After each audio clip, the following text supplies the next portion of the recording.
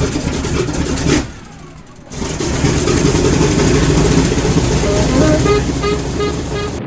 good morning and welcome to the Automotive Hour. I'm your host, Louis Altazan, with Mr. Brian Terry. Hey, between two of us, we'll try to answer any automotive questions you might have. Why don't you go and give us a call? 291-6901. We'll get you right straight to us. That's right. And you put a 225 in front of that. You can reach us from anywhere inside the continental United States this morning. There you go. Wish you would. We really appreciate hearing from everybody from all around the country and all around the town.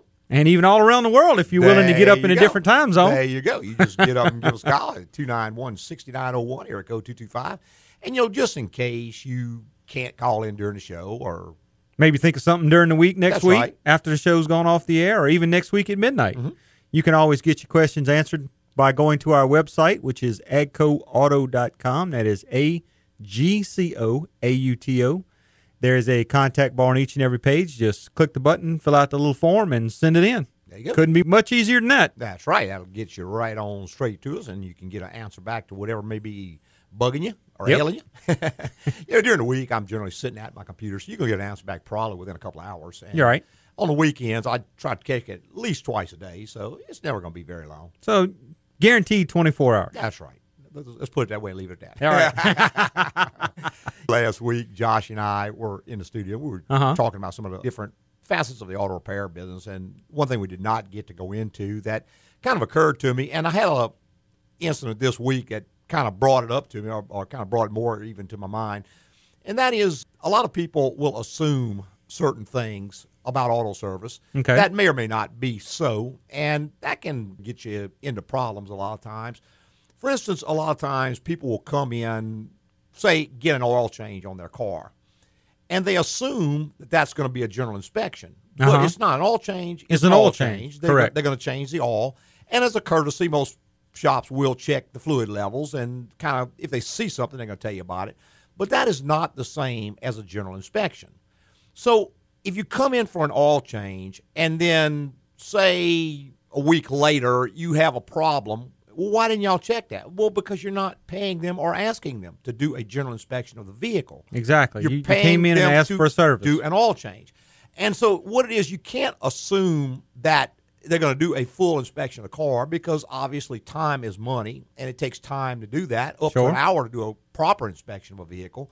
You have to pull the wheels. You have to go in, scan the memory of the computer, and on and on and on, all the different things. You disassemble certain components and such as that. So if you want a general inspection, you need to ask for a general inspection. Correct. Now, another thing sort of right along those lines, if you self-direct your services, for instance, a lot of folks will come in and say, I want you to change my fuel filter, I want you to change the coolant, and I want you to service the transmission. Right. Okay, well, we're going to do the things you ask. And what we're going to take in at that point, you are self-directing your service. And you are going to do all the work. You're going to see what's due, when it's due. And some folks like to do that. Right. Other people don't like doing that. But you can't assume that the shop is just automatically do all that. You have to come in and ask for a general inspection or a maintenance review or something along those lines, because it takes quite a bit of time to check all the things that might be due at a certain mileage, see if they've been done or not on your particular car, and then go through the file and blah, blah, blah, blah. I mean, you can eat up quite a bit of time doing that. So a shop is generally not going to just do all those things. And you may not want them to do those things. We've got a lot of customers. What a lot of people don't realize is that the way they see service is the way they think everyone does. Mm-hmm. But that's not the case. There are people that if they come in and you make a recommendation to them for anything, they're going to get angry. Sure. I didn't tell you to check that. Exactly. And when a shop like the size of AGCO, we have 15,000 customers. Every one of those 15,000 customers likes to do things slightly different. Exactly. So I can't possibly remember every way that every person wants to do things. You have to tell me. You can't come in and just assume I'm going to guess or even that I'm going to remember necessarily how every person wants to do things. Had a lady, she has a gentleman who brings the car in for her because she doesn't like driving. And we did something on the car, and I noticed something, so I made a note on the invoice for her. Okay. And she said, why didn't you call me? I said, well, because I made a note on the invoice, and I discussed it with the gentleman who brought the car in. Well, I'd like you to call me. Well, I don't know that. Right. I got to know that up front. I wrote it down on the invoice, and then if you want to know more about it, you can call me, and I'll be glad to discuss it with you. Or you can tell the man who brings the car in, hey, call the lady that owns the car. But, again, you have to tell the shop how you want to do business. You can't just assume that everyone is going to want to do it the way that you do it. Right. And another thing is that if you assume that a certain thing is wrong with the car and you go in and ask for that service and you don't give them the symptoms, then you are very likely to come up with the wrong fix. Exactly, because that in itself right there, when you go in and ask for a service, you've got to understand how the systems work. Right. And it's a lot for a technician to remember, much less a customer, individual car owner, to figure out how these systems work. Take a transmission in case. The transmission's not shifting correctly. It's not a rebuild transmission. Now there's so many inputs that affect that transmission that give you the same symptom as a bad transmission used to give you. Right. So now you go in and ask for a service, you get the car back, the transmission's been serviced, you still have the same problem. That's right. Then there's a big argument between the shop and the owner of the vehicle about... But the owner asked for a service. Exactly. He did not come in and say, after I drive 75 miles, the check engine light comes on and it starts to shift hard. Correct. He didn't say that. He Correct. said, I want a transmission service. And that's what he got. So the shop brings it in, they do a transmission service, do a perfect job, right on time, exactly the price quoted, everything just right. But now the customer's angry because they didn't make their wishes known. Exactly. That's why our shop works so well, because if the problem doesn't get completely communicated through the front office, we can get on the phone and talk to the customer themselves and get the exact complaint, figure out what's going on with the car. Every time I work on one, I want to know the symptoms. Yeah, specifically what are we trying to fix here? Right. Because a technician can fix almost anything as long as he knows what he's trying to fix. Exactly. And he can see the symptoms of what he's doing. But you can't just come in and assume it's going to be this, this, this. Very, very often folks will call and they'll say, I need a tune-up. Okay, why is it that you want to do that? Well, I just need a tune-up. You're not having any problems, any symptoms, or anything. Nope, just want a tune-up. Well, what he really is trying to communicate is that when the car is ice cold in the morning first start, it cranks over too many times. He has wrongly assumed that that's the tune-up's going to fix it. So the shop gets the car. They do a perfect tune-up. And with same symptom, when they get the car, it's already hot because the customer's driven it in. So he's not ever going to see an extended crank. He just cranks right up, does what he's told to do. And when you get the car back the next morning, the customer's he's on the phone again. And now he's mad because he didn't fix the car. Well, he can't fix the car because you didn't tell him what you were trying to fix. There's basically what you have to communicate to a shop is one of two things. What is it that you want the car to do that it's not doing now? Or number two, what is it you don't want the car to do that it is doing now? Correct. If you can communicate those things, and better yet, show the shop those things. Show the technician. Show the technician, right. What it is. Because words being what they are, it's kind of hard. You're talking to a service writer. They're trying to relay the message to a tech. Right. The message was wrong to start with. Then it goes through a couple of hands. That's why so very, very often people get cars back and they're not correctly fixed. Exactly. And we have gone through extensive training. You know, when you call the shop and talk to any of the ladies that answer the phone, they're gonna grill you, and you may even become annoyed at some point. But they're going to find out what it is. We need to know. They've been trained to do that. So don't get annoyed when you call up and ask for a certain specific service and they ask you why, because they have to know why you want to do that. Sure. Now, let's just say your car has 100,000 miles on it. Okay. You have no problem whatsoever, and you've looked in the manual and see you need the spark plugs replaced. Well, that's fine, and what you say is, I'd like the spark plugs replaced because I have 100,000 miles on the car. Exactly. Not when you walk in, I need a tune-up. Right. Because a tune-up doesn't involve just spark plugs anymore. You know, it's not really even I don't even like the term tune-up anymore. Well, it's really an obsolete term. There's certain words like that really shouldn't exist any longer. Tune-up is one of them. Brake jobs, no. There's no such thing as a brake job. There's brake services. And depending on what, people are, how much is a brake job? Well, man, that's crazy. Nobody knows. Because the only person that knows is the technician that's going to check it and tell you what it needs. After he's checked it. Right. Or the rotors below discard. Have the shims be thrown away the last time they did the job, because a set of shims can cost $80. Sure. It's got some junk aftermarket pads on it. You or know, the rotors hoses warped. dry rotted. Or is a Exactly. caliper hanging up, or the slide seized up? Is it front and rear? Is it just front? I mean, on and on and on we could go.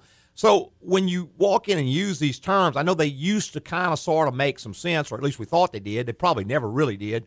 But these are the reasons why people get such poor service, because I'll tell you, the number of shops that are still around, most of the ones that are still around are pretty good. They are. Most of the bad shops, I'd say, have kind of weeded themselves out. Yeah, they've gotten weeded out over the years. So the majority of the shops in business today are pretty good. I mean, there's probably some exceptions out there, those that have slipped through the cracks or what have you. Well, there's some not so good ones, and then there's some real great ones. That's right. But at any place of business, and whether it's a shop or a dry cleaner or doesn't matter. A restaurant, you have to make your needs clear to the guy who's going to do the service that you're trying to get. Exactly. It's sort of like if you go to your accountant and you don't tell him, or if you go to your attorney, if you're getting legal problems, you go to your attorney and you don't tell him why you're there. Yeah, you don't lie. If you lie to him, exactly, it's probably going to come out in court at the worst possible time. So exactly. Never, ever try to do that. And same thing with your doctor. You wouldn't go to the doctor and try to hold back the symptoms. Right. I mean, that's a given there. He's going to take those symptoms, and from those symptoms, he's going to decide what tests we need to run to take care of these symptoms. Right. That's the way a doctor works, and that's the same way an automotive repair should be. It is diagnosis either way, and all diagnosis is based on symptoms and history. That's where you start, is with the symptoms and history. If you have a history of this vehicle or a history of vehicles like this, and it's doing a certain thing, just to save money, you can go to the most common things first. Sure. If you come into me and you have a slight misfire on a Ford product, we're going for coils. I'm going to look at the coils first off, because the history of that vehicle is that it eats up ignition coils. Exactly. Now, if you come in with a Chevy pickup with a misfire, I'm not even going to look at the coils. Right, we're going to go somewhere different. I don't think I've ever changed an ignition coil on a Chevy pickup. I'm going to look at other things that are more common than that. For instance, if it's a misfire when it's cold, I'm going to look at the intake gaskets first. Vacuum leak. Because they had a problem with those intake gaskets. Right. And when the vehicle's cold, they can leak, which will cause a misfire. And we like to call those pattern failures. Right. And pattern failure is just a way to save money on diagnosis, because you can go to that first. Correct. Hey, we got to take a quick little break. Herb and Russ, you hang on. You'll be straight up after this break. Hey, Louis Altazan from AGCO Automotive. This year we celebrate 40 years in business, and you won't believe the people calling in to congratulate us. Hey, Louis, it's Jay. You know, I'm into cars myself, and 40 years of business is amazing, just amazing. You know, if I still had my show, I'd have you in the interview chair just like that. Mr. Altazan, congratulations from your old pal Jack.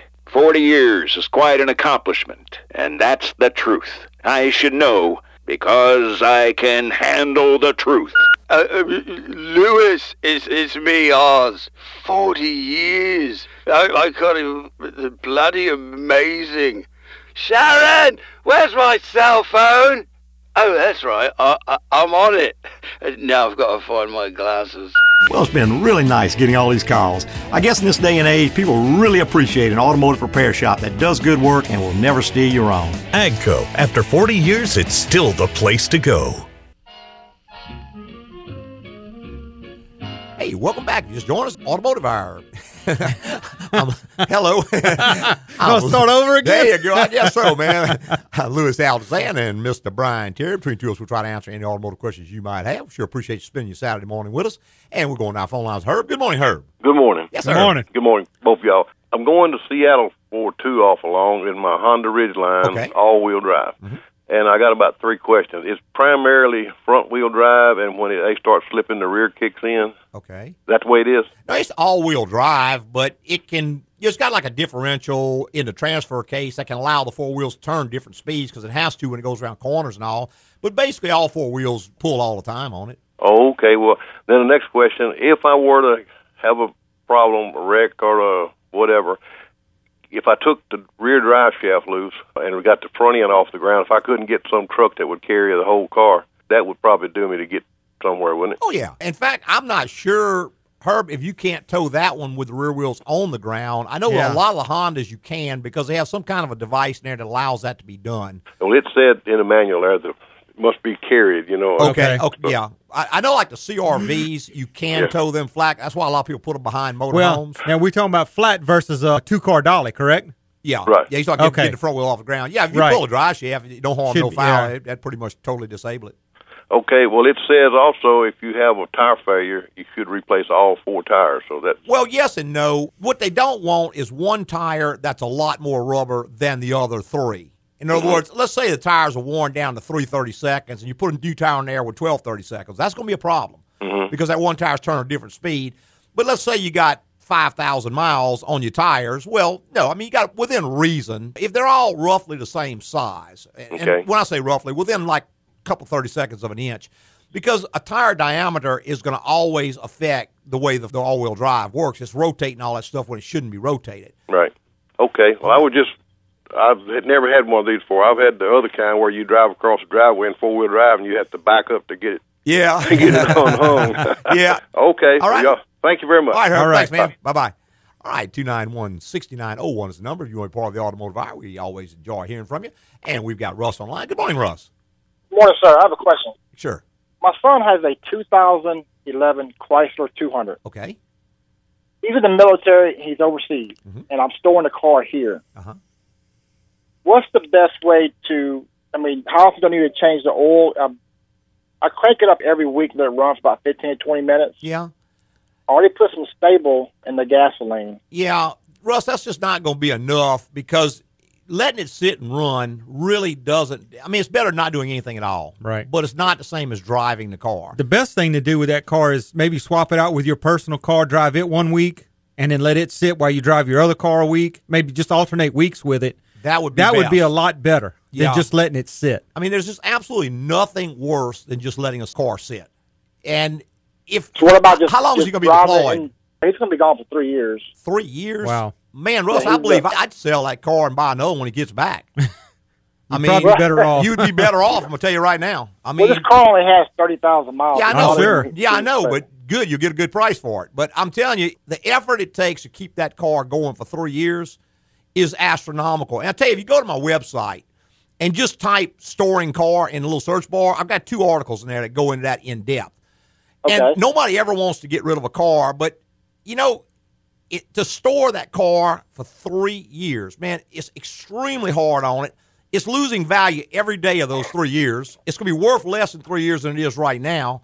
He would certainly be better to go ahead and sell that car in 3 years, buy another one just like it if he wants, or buy whatever he wants when he gets back. I mean, I'm not trying to tell you what to do. I'm just saying from a mechanical standpoint, that would make way, way more sense. But barring that, you're going to need to drive that car. Yeah. You're going to need to drive it, burn the gas out of it, put new gas in it. You just maintain it like you would a regular car. I'd like to see you drive at least once a week. But drive at least once a week. About how many miles you think? 20, 25 miles. Right. 20, 25 miles? Okay. I can do that. Okay. Be That would much be better. way, way, way better. Yes, sir. But again, Okay. like I said, what I'm concerned, number one, you're paying for a car, or at least you got money tied up in a car that's losing value every day. You know, in 3 years, it's going to be worth about half what it's worth today, because that's just the nature of cars. Right. Yep. It's just sitting there going down in value. Rubber's deteriorating. Things happen. It needs to be washed. It needs to be waxed. I mean, all these things, you may even have to be putting insurance on all that period of time. I mean, when you add up the cost of keeping that car, you could get rid of it and get another one when he gets back way, way easier. Okay. Just something to think about. You know, Yeah. just I'll run mention that it to by him. him and see and everything. See how it Sure. goes. All right. Appreciate Okay, it. Thanks Russ. a lot, guys. Thanks for calling, All man. right. Bye-bye. All right, 291-6901 is the number. If you want to be part of the Automotive Hour, we'd love to have you. And we're going to try to catch one more call for the break. We got Trey on the line. Good morning, Trey. Hey, Lewis, how are you doing? Doing great, sir. I have a 2003 Chevy Express van. I actually sent you an email about this issue earlier this week, where when I drive it, the headlights are flipping back and forth between high and low beam, regardless of the Position switch. of the lever. Yeah, I had thought that was a problem with the lever, and I bought one and I was able to swap it out, but that's not the problem, right? That's what I told you in the email. I doubt that's going to be the switch. Yeah, possible, but not likely. So I've been doing some more research and looking at wiring diagrams, and I see there's this thing called a body control module that looks. Is that where you would look next? No, body control module is not going to control bright dim. That controls a lot of functions and may even cut the headlights on and off, but I don't think it's going to go bright dim. Now, are you sure it's going from bright dim and not going on and off? No, I'm positive, because I was driving it the other night. And I was watching the headlights. You know, you can tell when they switch from bright to dim, and, you know, going up and down, and the little blue light was going on and off as it was switching back and forth. So it's actually being commanded. It could be a bad relay or a short to one of the relays. Could be that operates the high or the low beam. I think it's got a high beam relay on it. It's got both, I believe. Yeah, a high and a low. You see, high beam and low beam is just two filaments in the same bulb. Right. And if you've got, say, I'm not sure Actually, there's two separate bulbs. For high and low? Yes, sir. Yeah, some do. Check and see if there's a high beam relay and a low beam relay, and then trace those circuits. See, if the low beam is on and it commands high beam, the low beam may still be on, but you won't see it. The high beam will override it. Uh-huh. So it sounds like probably the low beam's not going off and it's switching. It's probably just turning the high beam on, because to switch it, that'd be pretty difficult. For the high beam to come on intermittently when it shouldn't would be more likely. So I would be looking at things in the high beam circuit, see what controls that circuit, and see it's probably controlled on the ground side. I don't know that without seeing a wiring diagram. But if something is touching ground that shouldn't be, like a loose wire or something that's going ground, it may be grounding the relay and firing off the high beams. Mm-hmm. Because the low beam may still be on, but the high beam comes on, and the only way to tell that's with a voltmeter on it when it happens, to see if you still got voltage to the low beam. Because I really doubt it dropping the low and going to high. That would be pretty difficult. Well, I know you're a lot more experienced at this than I am. Mm-hmm. That's definitely what it seems to me like it is doing, because it's a distinct... Yeah, but how would you know? All you see is the beam come up. See, put the high on, it's going to still do the same thing. I understand. I can't mimic it while it's sitting still. It only happens while I'm driving. I would chase that high beam circuit, because I think if you try to see what's switching it, you could probably get off on a tangent. Get off on a wrong. I'm pretty sure what you could do, if you're pretty handy, sounds like you are, is to run a wire to the low beam circuit, run it into the vehicle, and hook your voltmeter up there so that you can see it when it occurs. Okay. Or even put a little light, put a little LED or something in the truck tied to the low beam circuit. Okay. When the high beam comes on, if that low beam goes off, then you're looking at a whole different situation. You're looking at some kind of a switching problem, which I can't imagine what that would be. But if that stays on when the high beam overrides, then you're looking at something in the high beam circuit, which I think is far more likely. Okay. All right. Well, I appreciate you, Gal. Thank you very much. All right. Bye-bye. All right, 291-6901 is the number. If you want to be part of the Automotive Hour, we've got to take one more quick little break. But, hey, we'll be right back with a whole lot more. Hi, it's Louis Altazan from AGCO Automotive. It's our 40-year anniversary, and the phone's been ringing off the hook with congrats from far and wide. Good day, and congratulations from Buckingham Palace. Next time you're in London, Louis, you must stop by for tea. I'm restoring an old Aston Martin and have some questions about the timing adjustments. Hope to see you soon. Louis, it's your nanny. I'm just kidding. I wanted to call and tell you how proud I am of you. 40 years is nothing to sneeze at. Ho, ho, ho! Louis, fixing cars right the first time for over 40 years. You've been a very good boy. I think I have something special for you this year. Keep up the good work. See, calls from far and wide. I guess 40 years of high-quality work really means a lot to people and keeps me on the nice list. Now I can't wait for Christmas. AGCO. After 40 years, it's still the place to go. Hey, welcome back. Just join us the Automotive Hour. I'm your host, Louis Altazan, with Mr. Brian Terry. Hey, to us, we'll try to answer any automotive questions you might have. Why don't you go ahead and give us a call, 291-6901. We were talking just a second ago to the gentleman with the headlight. And the reason I stress that you can't assume that they're switching, because it's one of those things like, let's say we've got two wheel bearings that are bad. Okay. One is extremely bad, very noisy, and the other one's just got a little slight roar in it. You will not ever hear the one with a little slight roar until you fix the other one. Exactly. Because all you hear is the big, loud roar. We run into that all the time at the shop. Right. You fix that one. Now you can hear a very low roar on the other side, or rattle or squeak or whatever. That's quite frequent. And the same thing with the headlights. When the high beam comes on, the beams are going to pick up. And it overrides. Basically, it's brighter than the low beams, so it overrides them. And you can't really see the low beams on unless you're standing in front of the vehicle.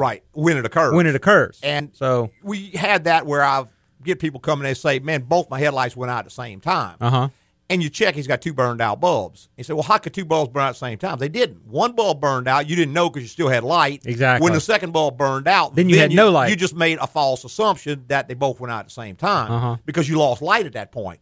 Now, one pertinent fact that he did mention, and that is the little indicator in the dash comes on when the high beams come on. So what I would do is I'd want to trace that wiring diagram, see where that dash input comes from. Right. Either it comes from the body control module as a command. Right. Or it comes from the other side of the relay, Right. the light side of the relay. If it's tied to the light side of the relay, then we know the relay is being energized, and that and then makes you it need a to little bit figure easier. out why the relay is Right. being energized. If it's Class 2 serial data coming out of the body module, we still don't know a whole lot, but it's worth tracing that down because it may give you some input Sure. into where to start looking. You for can this. take a lot from a wiring diagram if you know how to read it and interpret it. Right. You can get a whole lot of diagnosis done without even going to the vehicle. Well, it's sort of like we talked about before, giving the shop all the information. And, Uh-huh. if you come in and say, my headlights are switching back and forth, they're going to start looking at a whole lot of things that probably don't need to be looked at. Right. Whereas if you tell them, hey, the lights get bright every once in a while, and then that little indicator comes on, it says bright at the same time,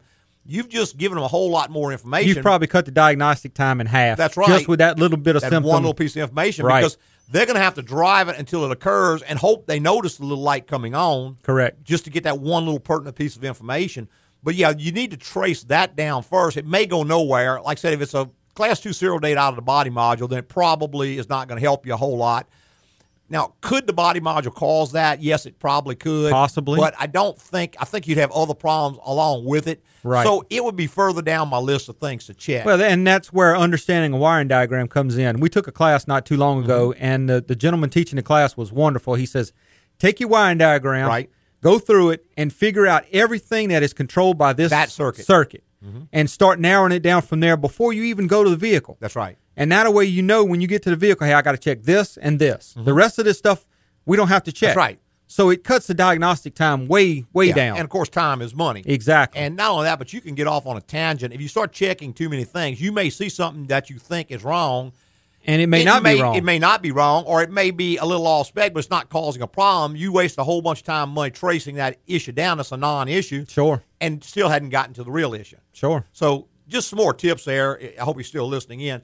Let's go back to our phone lines. Joe, good morning, Joe. Hey, Lewis. Hey. I talked to y'all last week when you had transmission guy. Josh? Mm-hmm. Yeah, I have a little 2003 Honda, and I was telling him about it. I had, about 2 years ago, I had what they call the rotary valve assembly chain. Okay. It's like it says intake manifold. Yeah, it's part of runner intake control. manifold. The way that one works, Joe, it's kind of like a 4-barrel carburetor and a 2-barrel carburetor. Not exactly, but it opens passages in the intake to allow more air to flow when the vehicle's running faster, and cuts back so that the air moves faster when the vehicle's going slower. So it gives you peppy low-end performance and also gives you better high-end performance. Some of them use an actuator. That one uses a rotary valve that turns it. Well, ever since I had that change, this thing doesn't. It shifts, but sometimes, like I'm doing 20 to Yeah, down. it's the same last week. I mean, we just got to get in and check it. But yeah, Okay, all that is an input to the computer. Definitely. Okay, so will you have to check that first or him? No, either way. I mean, if you want to take it back to him, I think you said you'd been back a couple of times and you couldn't find it. But yeah, I did. It's been 2 years ago. I just quit. I said, that is forget it. definitely anything that controls the throttle is going to control the shift points because it looks at the throttle to decide when to shift. If you got the pedal on the floor, it's going to do one thing. If you got the pedal halfway, it's going to do something else. If you barely down 10% on the pedal, it's going to do something else again. Right. So all that is tied into the throttle, so it's going to all give a bad input or a different input. And see, it may not even be a big problem. It may just be something that wasn't the same as it was before. Yeah. So that's where you'd start out, putting a scan tool on it, watching the throttle position, watch the commands to the input to the transmission, and see what's being commanded, and then go from there, So what does the service cost on it? Well, it's not a transmission service that you need. You need to find out why it's shifting wrong at the wrong time. Right. A transmission service is just where you drain the fluid and change the fluid. If it hadn't been done in the last 30,000 miles, it needs to be done, but it's not going to help with that problem. Yeah, okay. Yeah, because like sometimes when I'm driving, you feel like a little shudder. Yeah, that's probably a separate issue. Yeah, a service may very well help with that. Yeah. But when you take it in, you need to let them know, hey, it's give them the symptoms. Yeah. Don't go in and ask all for a of service. the symptoms, yeah. Right. Right. Yeah. Well, that's what I'm doing. I'll just call and make an appointment. Yeah, there you go. There you go. Okay. Okay, man. All right, Joe. Thanks man. Bye-bye. Bye-bye. All right, 291-6901 is the number. If you want to be part of the Automotive Hour, we always love hearing from you. Just give us a call. Try to help you out and point you in the right direction. I can see that going way wrong if you go in and ask for a service somewhere. Well, and that's right. And Joe's a pretty sharp guy. He is. He's Sounded like it. Yeah, he's got a bunch of cars. Got a really, really nice old Chrysler that's hot. Okay. Yeah. The bang light went off. the purple beast. The purple killer. That's right. Yeah. Got a bunch of cars, stuff, nose cars and all that. But, if the average person has a problem that, let's say, occasionally it shifts wrong, You go in, you ask for a transmission service. You're going to get a transmission You're going to service. get a transmission service. Right. If the shop has no way to know that every once in a while this car shifts wrong. Unless it just happens to do it while the technician's doing his If test drive. he goes test drive and it happens to occur, he may mention to you, oh, yeah, did you know you had a blah, blah, blah. Exactly. But again, he's not going to go off spending your money checking that if you didn't complain about it. Exactly. Because I drive cars every single day that have things I consider to be a problem, but the customer's not worried about it. Exactly. I get in them all the time. What really gets you is car comes in, the complaint is it's got a rattle in the front end. Right. When you go drive it, there's 6 rattles in it. Yeah. Which one are we trying to fix? But 5 of them have always been there. And the customer's used to them. He doesn't even hear them anymore. He's wanting to know about the new new rattle that bothers him. So that's why you have to be specific. If not, I'm going to trace down all 6 of these rattles. You're going to spend a whole lot of money on stuff you weren't worried about. Exactly. And again, it's just a lack of communication. And it is incumbent on the shop to get the right information, but it's incumbent on the client to give them the right information. Right. Particularly if you are elusive or very vague. We got some people who come in and say, well, my car's not running right. Okay, what do you mean by that? I don't know, it's just not right. Something's not right. Yeah, there's absolutely no way I could ever tell you. I mean, what do you mean not right? And again, that's a very subjective term. I drive thousands of cars. Every one of them drives slightly different. It does. This one drives slightly different the way it used to drive. I have no way to ever find that. No shop is ever going to be able to find that. You have to say what it does is yak, yak, yak, yak. When I do this, when I do that, it does this. And that's the customer that has the poor experiences. Thank you. In automotive repair. Yeah, a lot of times you'll get a customer will call us, and maybe they're calling from out of town, out of state, and they'll say, "Man, I've been to 15 shops, and I keep having a problem." Well, odds are, if you go into 15 shops, you're probably not communicating because you probably didn't get 15 bad shops in a row. Correct. I can understand 1. I can understand 2. Sure. But communication is the key. Every time you go in, you have a bad experience, odds are you're not communicating or you're dealing with shops that are not trying to communicate with you. And I wrote an article years ago, customers from Venus and shops from Mars. Right. And it's kind of a spoof on the book, Men Are From Mars and Women Are From Venus. And what it is, men and women use different communication styles, and shops and customers use different communication styles because to a shop, everything is technical. It's black, white, off, on, and all that, whereas to a customer, it's a million shades of gray. Right. So, again, you have to be sure to communicate, and if you just can't get the message across, then get in the car, get the tech in the car with you, go drive the car and say, that, right there, that's what I'm talking about. And you'd be maybe you couldn't articulate it. That's fine. You don't have to be a wordsmith, and you don't have to be able to. Right. You don't need to know all the technical terms. That's right. All you need to do is be able to show the technician what the car is doing that you don't want it to do, or what it's not doing that you do want to do. Exactly. Exactly. Yeah, and again, that's why I always felt it's so powerful to get the tech in the car with the customer. A lot of times people come in, they're in a hurry, they just drop the keys and take off. Right. And they've got a very, very vague complaint. I say, look, why don't you drive with, well, I don't have time. Why don't we reschedule this when you got more time? Because the odds of me finding this with such a vague description, right? I really don't even know what we're looking for. Well, can't you just check everything? You can. I'll take that back. You can take 6 check months. everything. It costs $25,000. But we can check everything. Yeah, you can check everything, but that's not going to be practical. Kind of like on a helicopter when you get so many hours. Just right. tear it down, tear it all to every part pieces, and put it back together. Put the good stuff back and change everything else. Exactly. Yeah, it's just not practical. So we're always talking time and money.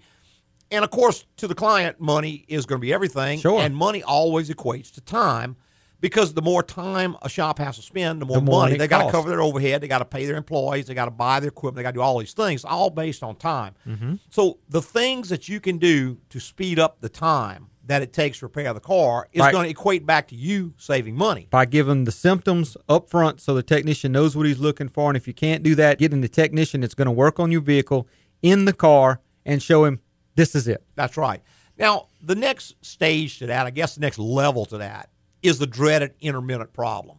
And that's something that only occurs very, very rarely. Now, if the situation that occurs is, let's say, life-threatening, in other words, I drive it for 50 miles, all of a sudden the brakes lock up and it just comes to a stop right wherever I'm at. Right. Well, clearly you can't drive around like that. So you're going to have to pay somebody to get in the car and drive 50 miles. Correct. But let's say I drive it every 3 months and there's a little stumble and then it goes all by its business. Well, that's probably something that is going to cost way more to try to trace down. The problem is not that severe. Wait until it becomes more consistent. Sure. Because the odds of somebody being able to encounter that while they're driving, it happens once every 3 months. He can't drive the car for 3 months. Yeah, he can't keep your car and for 3 months. And even if he goes in and finds something wrong and corrects it, he's got to drive it another 3 months to see if it occurs again. Right. So there are things that you got to look at the level of seriousness here. I know it's unpleasant. I know it makes you nervous. I know maybe you don't like it.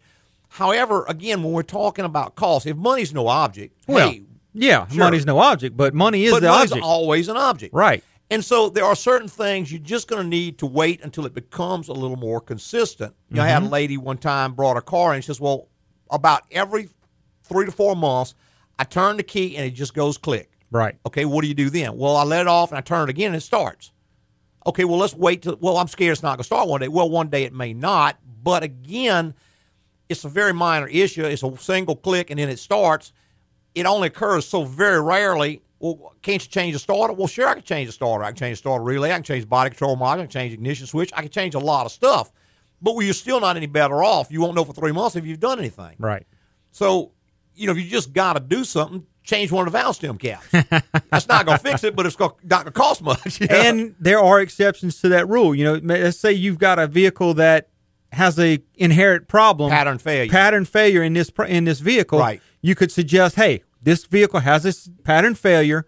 These happen to most of the vehicles. If you're willing to, we can put this part on, see if it fixes it. If it's an inexpensive part. If it's an inexpensive part. You don't want to go changing a body module. No.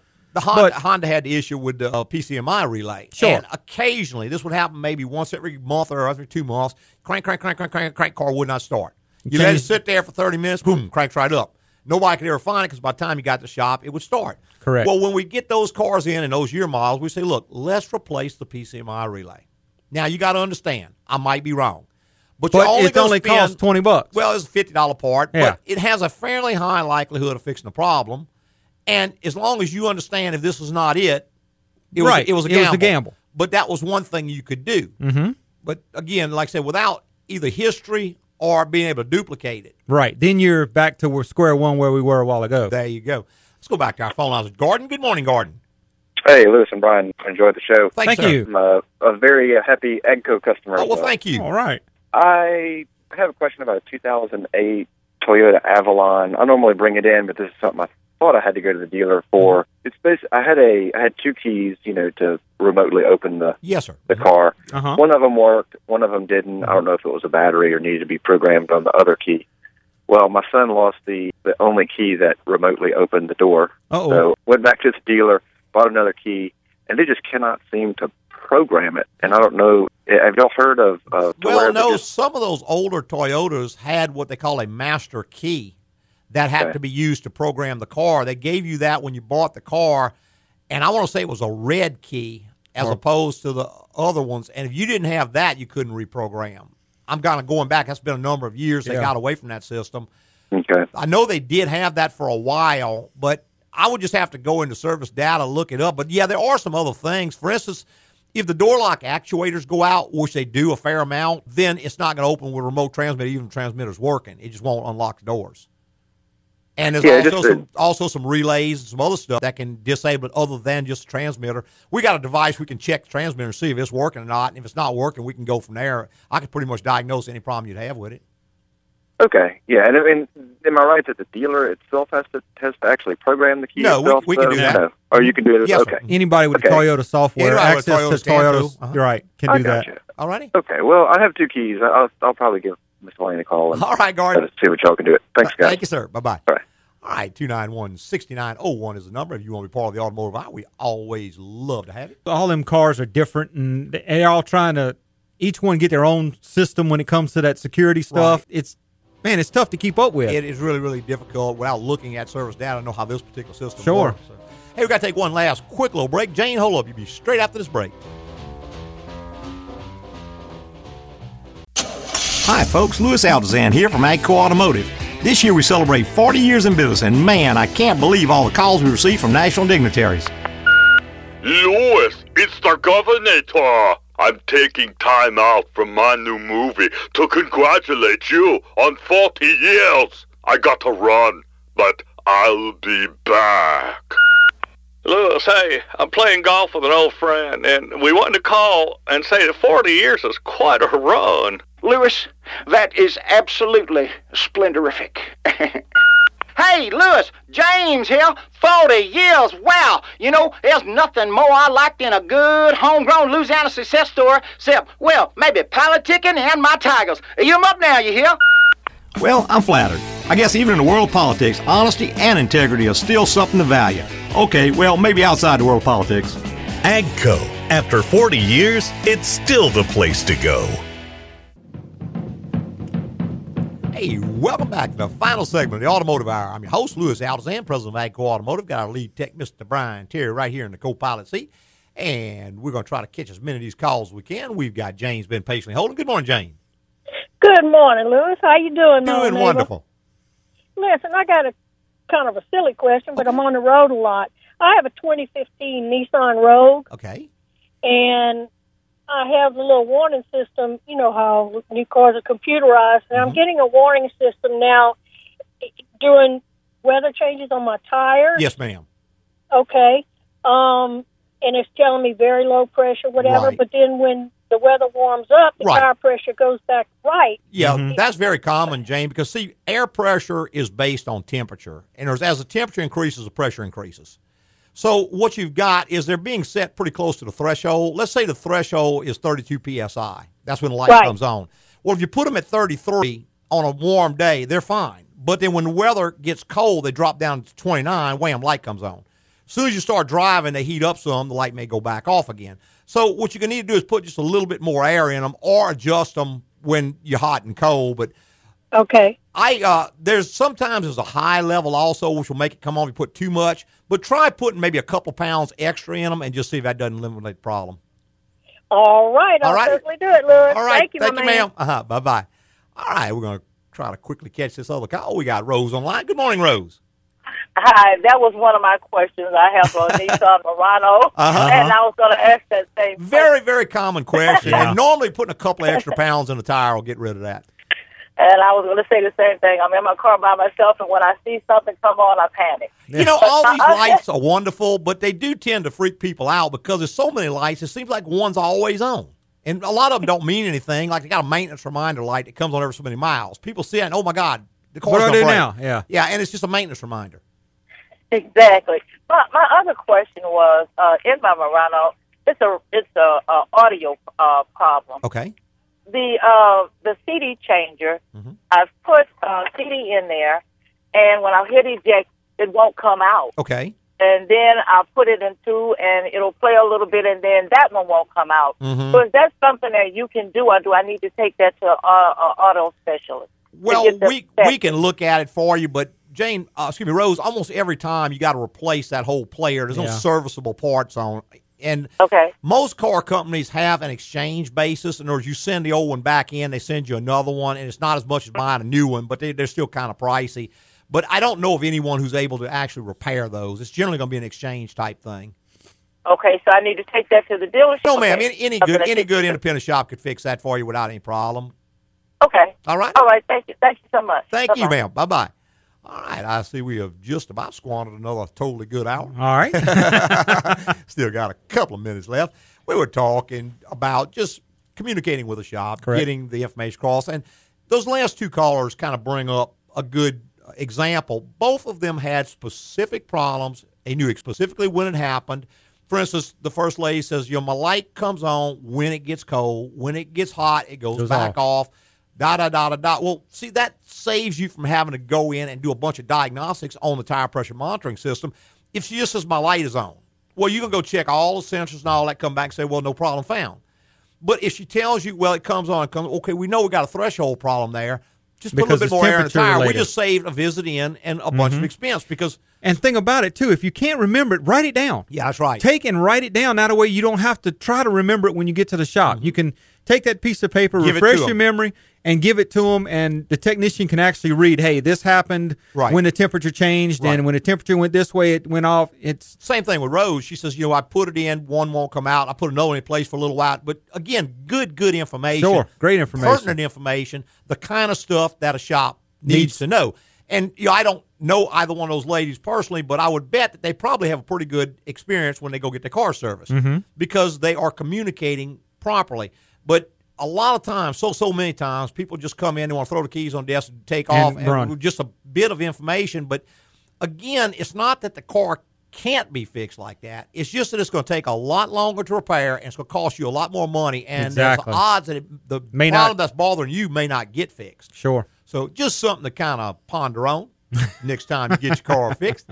Hey, I want to tell everybody how much we appreciate them listening this morning, every Saturday morning, Automotive Hour. I'd like to thank all our podcasters for listening this week and every week. And if you go to your favorite broadcast or rebroadcast service and see if they offer a written review. That's right. And go ahead and fill that out for us and send it on in because that moves us up in the ratings so other people can find us. That's right. Whether it's iTunes or Stitcher or Podbean or whatever. There's lots and lots of fine services out there. They almost all have a place for a written review. And what the broadcasters do is they look at those reviews. The ones with the most good reviews, they assume are the better shows, so they can bring us closer up when you do a search. Kind of moves us up. More people can listen. We can keep doing the show. That's great. Hey, preceding was opinion based on our experience in the automotive industry. Have a great weekend.